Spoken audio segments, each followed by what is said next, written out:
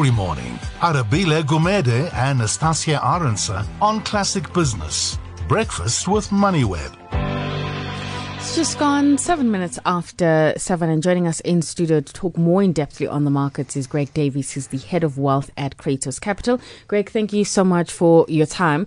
During the latter part of last week, when you looked at the global market picture, it suddenly weirdly turned a little bit negative. And for me, watching that, it just, I suppose, reinforced how investors are quite sensitive to any changes in the narrative around the US-China trade developments. What was your take on what happened, let's say, both on the global and the local side?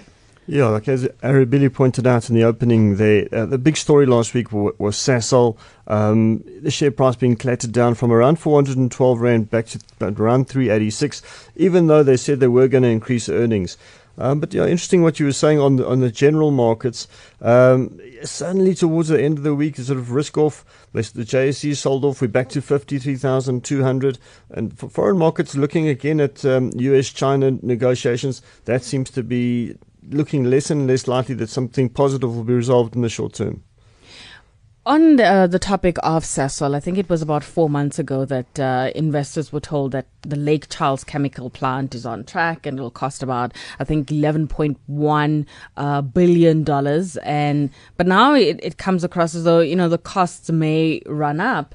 From your perspective, what's the big concern for you when we're talking Sasol and that chemical plant?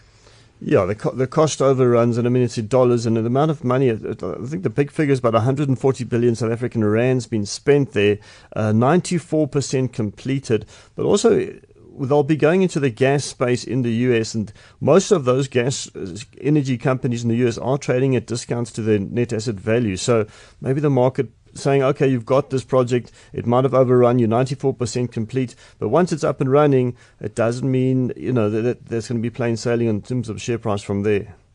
I mean, projects overrun all the time. From your experience, looking at Sasol over the many years, you've probably have paid attention to it. Do they have a track record of delivering projects on time? Well, this is the biggest. And that was always the thing, the execution risk, as they call it. This is the biggest project that they've, obviously they need to diversify away from coal here in South Africa, converting to oil. But they have a track record of getting most things done locally, but this is the first foray into the US. They have to give investors comfort that this can come to an end soon. Okay, Sasol, disappointing on that front. News perhaps last week that made you smile? Yeah, well, just Manchester United, really.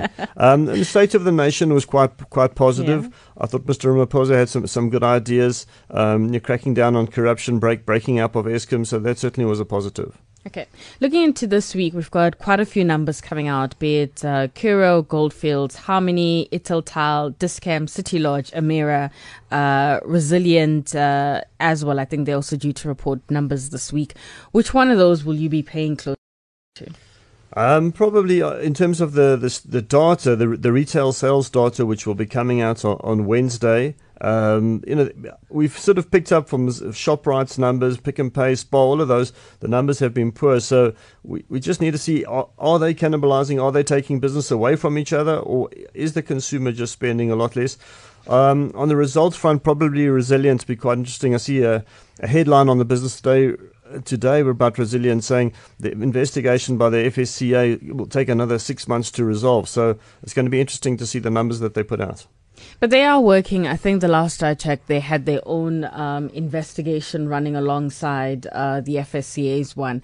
I suppose the uncertainty around Resilient will probably drag on towards the rest of 2019.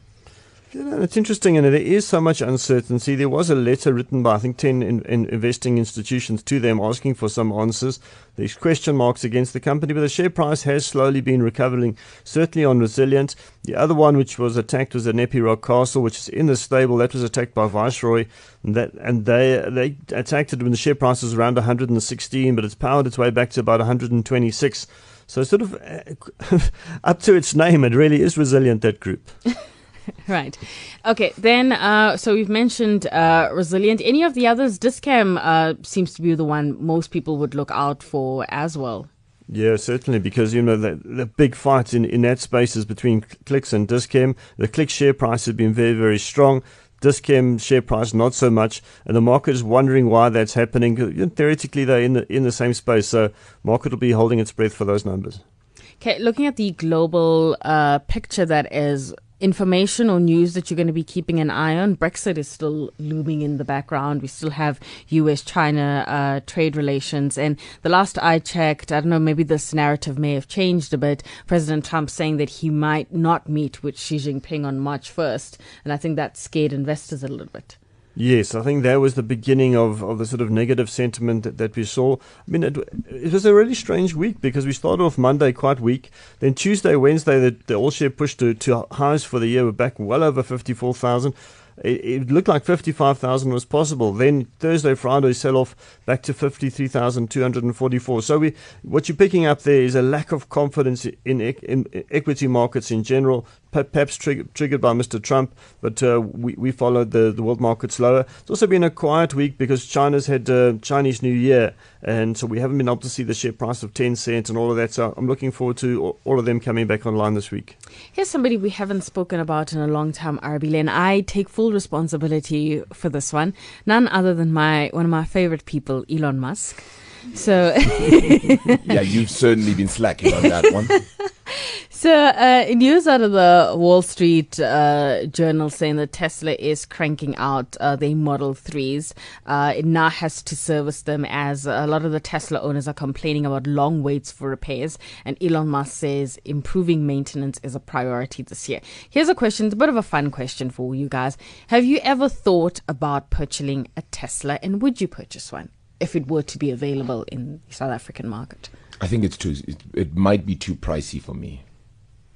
But if I could afford it and all those details, I don't know. I'm not 100% sure. I think I'm not convinced on the whole thing yet. Really? Why? You've never been convinced about Bitcoin or cryptocurrency. So can you blame me? He was right. With good reason, I think, on that front. Greg, a Tesla? No, I think especially the innovators, sometimes you have to leave them. I would wait for Mercedes or BMW, without being a snob, to get into electric vehicles and then go that route. All right. We'll have to leave it there. But Greg Davies is still with us throughout the show. He's from Kratos Capital.